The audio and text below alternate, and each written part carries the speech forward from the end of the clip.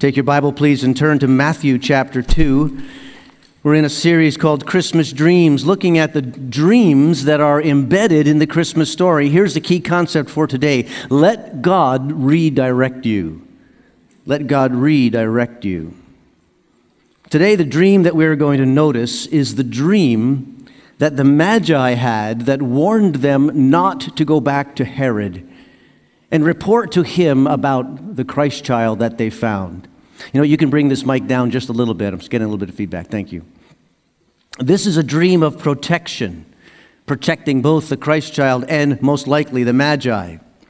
One author writes about a dream of protection that involved the experiences of his daughter, Bethany. She was driving with some friends, all young adults, in a car, and they were going a little bit faster than they should have been going, when one of the girls, named Jody, said, "I had a weird dream last night. I dreamed that we were in a car wreck, and I was the only one that survived because I was the only one wearing my seatbelt." And with that, you heard a bunch of clicking of seatbelts going on in the car. And they went on their way, all seemed fine, until not long after that, the driver swerved to avoid something that was in the road. The car spun, hit the median, and flipped. And the police responded, and when the police responded, no one was seriously hurt. But the officer said this: "If you guys hadn't been wearing your seatbelts, this would have been a lot worse." And they all were thankful for Jody's dream of protection. Well, there's one here, right here, Matthew chapter 2. Look at verse 12. It says there about the Magi, "And having been warned in a dream not to go back to Herod, they returned to their country by another route." Now, there's not a lot of information there. Did they all have the dream? Or did just one person have the dream and report it to the others? Did the dream involve an angel like we see Joseph's dreams involve? We don't know. The information's not given to us.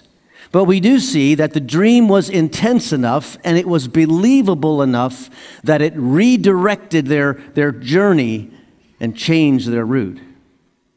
The Magi paid attention to that dream. So what do we know about these Magi that we talk about each Christmas season? Well, we know that one of the distinctive factors about them is how far they have come to see the Christ child.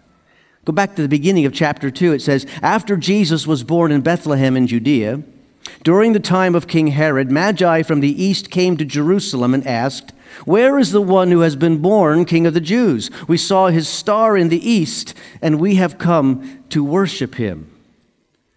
They have come, and they have come a long way. It's impressive the distance that they've covered to come and worship the Christ child.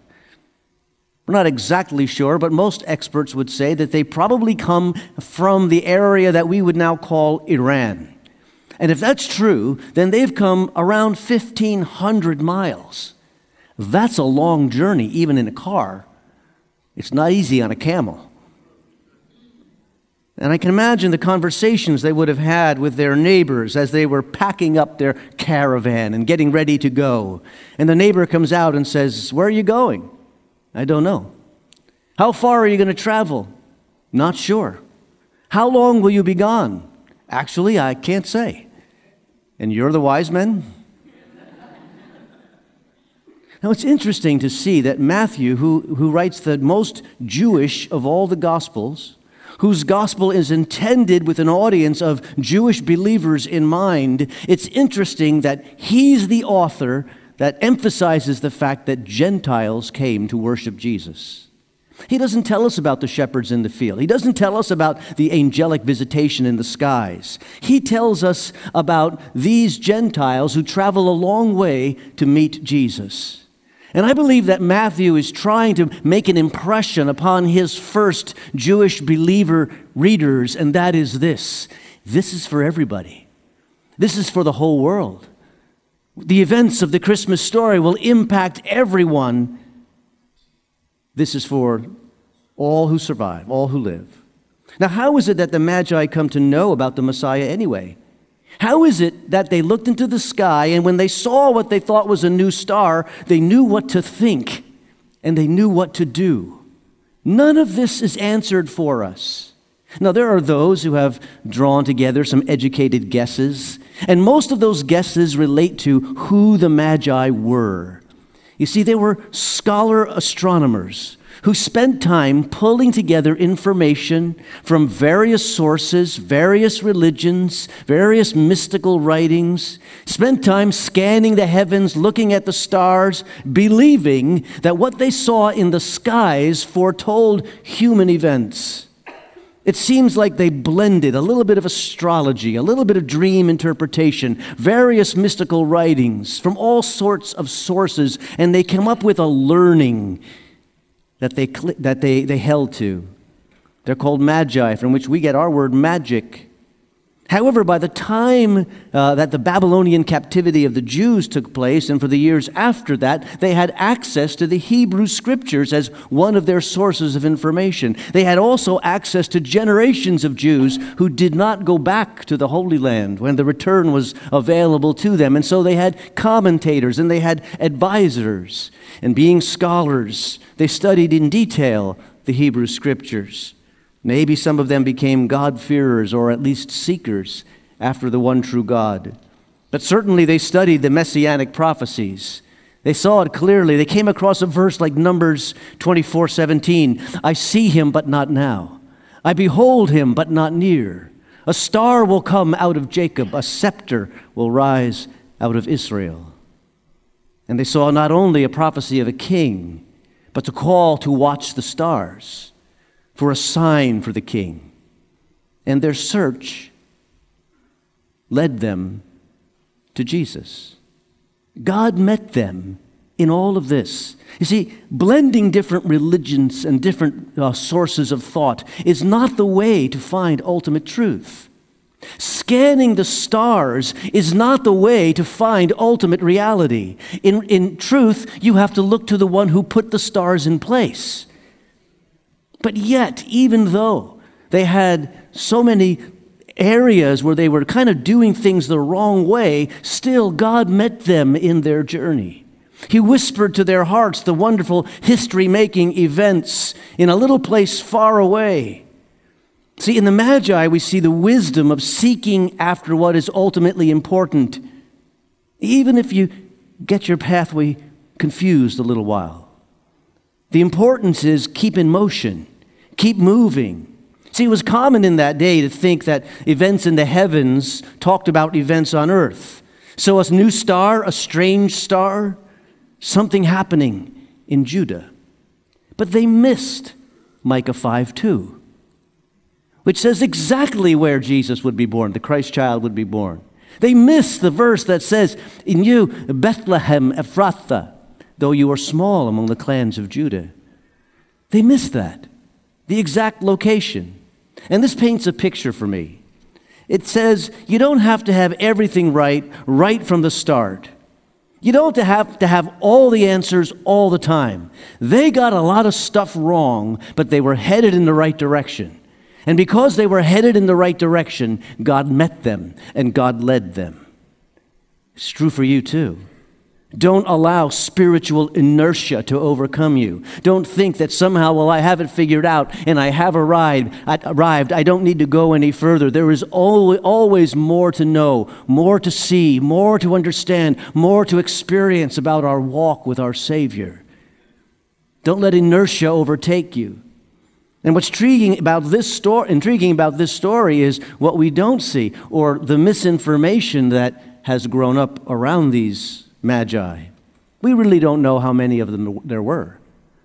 We talk about 3 gifts. It doesn't say 3 Magi.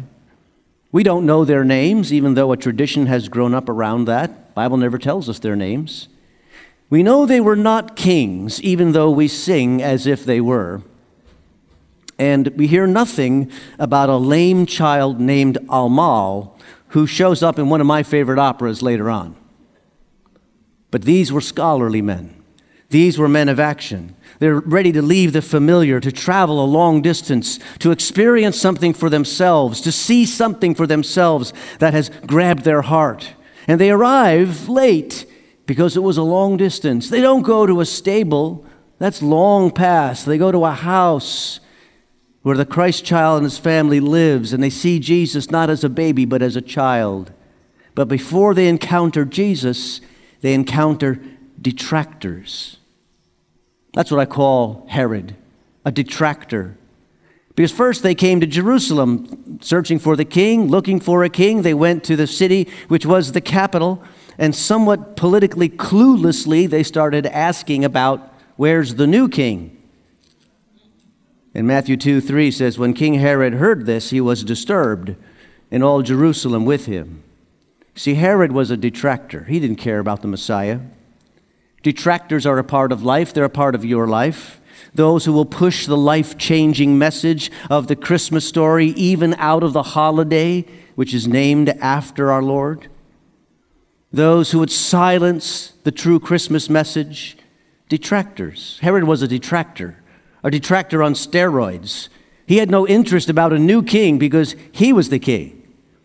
He wanted to hold on to the power that he had, and so when the caravan of the Magi hit Jerusalem, it was created quite a stir. They're asking some politically impolite questions, but they have no problem gaining access to the king. These were important people.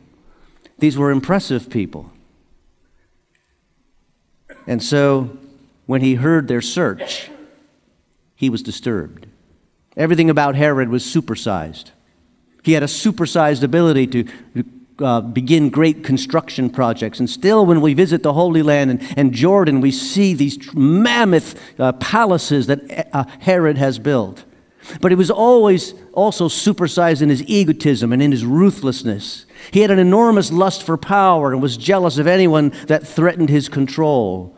Herod had 9 wives. He had 12 children over the course of his life. But his main wife, the wife that we read about most in the history books, was named Miriam. Miriam's brother was the high priest. And at one point, Herod became suspicious that the high priest was usurping some of his power. And so he had Miriam's brother drowned. And for good measure, Miriam was killed. And her mother.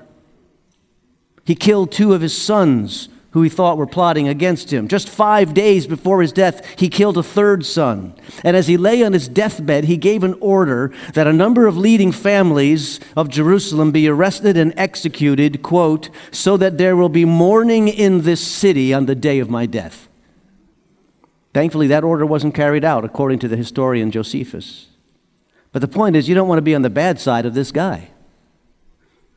And so he called the Magi together, verse 4, when he had called together all the people's chief priests and teachers of the law, he said to them, he asked them where the Christ child was to be born. In Bethlehem in Judea. See, the priests knew the prophecy. They knew the answer immediately. They knew what the Magi had missed. They promptly answered the question, there's where he's going to be born. But the problem is that's the wrong question. The right question would be, who is this king they're talking about?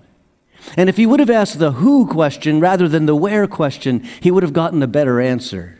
He would have heard the answer something like this: his origins are from of old, from ancient times. He will stand and shepherd his flock in the strength of the Lord, in the majesty of the name of the Lord his God. And they will live securely, for then his greatness will reach to the ends of the earth, and he will be their peace. That's the rest of Micah's prophecy.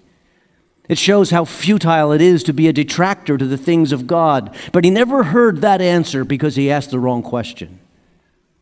But because of his jealousy, the Magi were in danger. Pick up the reading in verse 7. When Herod called the Magi secretly and found out from them the exact time the star had appeared, he sent them to Bethlehem and said, "Go and make a careful search for the child. As soon as you find him, report to me so that I too may go and worship him." See, the Magi were seeking a king to welcome him and to worship him. Herod was seeking the king to eradicate him.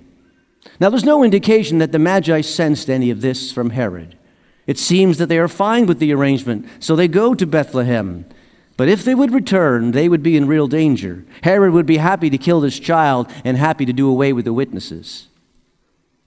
But the dream sent them in a different direction. And before they had that dream, they worshiped the child. Verse 11, on coming to the house, they saw the child with his mother Mary. They bowed down and worshiped him, and they opened their treasures and presented him with gifts of gold and of incense and of myrrh. These are important men who've traveled a long distance. They're able to get audiences in the palace, yet they come to a humble house with a child who doesn't look like a king. Mary's eyes probably were wide at the wealthy and the entourage that came. It all showed up on her door. All of a sudden, she saw gold. They gave the child gold, the most expensive metal, to represent his worth and his worthiness. They gave him frankincense. It's incense used in worship, representing prayer. They gave him myrrh, which was an embalming spice. And in those gifts, the story is being told of the coming of this Christ child. It's likely they didn't understand the significance of those gifts. They were just things that came into their mind that they would want to give to this important child. But God the Father understood the significance of those gifts. And he prompts them to give specifically the gifts that tell the story that's unfolding. A king has come, a king who's worthy to be worshiped, a king who will die. And the story is there. And after they worshiped, they dreamed. And having been warned in a dream not to go back to Herod, they returned to their country by another route. They didn't know what was in Herod's heart, but God knew what was in Herod's heart. And to their credit, the Magi trust a God-inspired dream rather than the promises of a human king. And they let God redirect them. The author Mark Batterson writes about a friend of his named Curtis Parks. Curtis is a musician, and he longs to use his talents for the Lord. But by day, he works for a delivery company. But he would often sing, lead worship at church on a volunteer basis. He would lead worship at camps and those kinds of things. And one day, he lost that delivery job. And so he's worried about how he's going to make ends meet and pay his bills and that kind of thing. And that night, or one of the nights soon after that, he had a dream. And he had a dream that he was leading worship in a particular church in Charlottesville, Virginia. He'd visited this church before, so he could picture the sanctuary. He was leading a particular song called Salvation is Here. It's a Hillsong United song that he loved. He didn't think much about that dream the next day when he got up, but over the course of the day, the pastor of that church called him and said, "You know what, we need you to fill in if you're willing. Our worship leader can't make it on Sunday." And so he went to that very church that he was dreaming about. And in the song set that they had prepared and rehearsed in advance was that very song that he was leading in his dream. And the honorarium that they gave to thank him for coming that day was the exact amount he needed to make the mortgage for that month. And he comments on it this way. He says, "It was powerful to see how God was aware of my anxiety." God was aware. God is aware. Why? Because God cares. Because God sees. And because God loves. And he cares and he sees and he loves you. He's paying attention to your anxiety. You can lift that up in prayer to him. So what do we learn about seeking and finding from the Magi? Number one, we learn this. If these men can find Jesus, so can you. I mean, think of the distance. Think of the language difference. Think of the travel, the hostile kings. It wasn't easy for them to find Jesus, but Jesus is right here for you. He says, "You will seek me and you will find me when you seek me with your whole heart." He's a prayer away. Secondly, we learn that wisdom is to act to find hope. The Magi acted on what they saw and what they heard, and they were heading towards hope. See, when you find Jesus, you find more than a child. You find hope. Because all of us are separated from God due to our own sin. And there comes a point when the whisper comes to our heart and it says, you need to make that right. You need to get right with God. And it can happen because of this child who grew up to be a man who died on the cross so that God's justice would be served. But he died in our place, taking our guilt on himself. And he rose from the dead, demonstrating that he was who he said he was, God the Son. And forgiveness can be yours. Move towards hope. Thirdly, we learn you don't have to have everything perfectly right, in the perfectly right order, for things to turn out right in the end. Jesus will meet you. He wants you to be in motion. He wants you to be moving ever toward him. And he says to all of us, seek me while I may be found. Would you bow for a word of prayer? Lord, we're all in different places spiritually. We all need to find maybe a different thing from you. Direction, decision, security. For some of us, possibly initial forgiveness. Thank you that you will meet us. Help us move in the right direction, ever toward you, ever deeper. Help us to move toward hope, we pray. In Jesus' name, amen.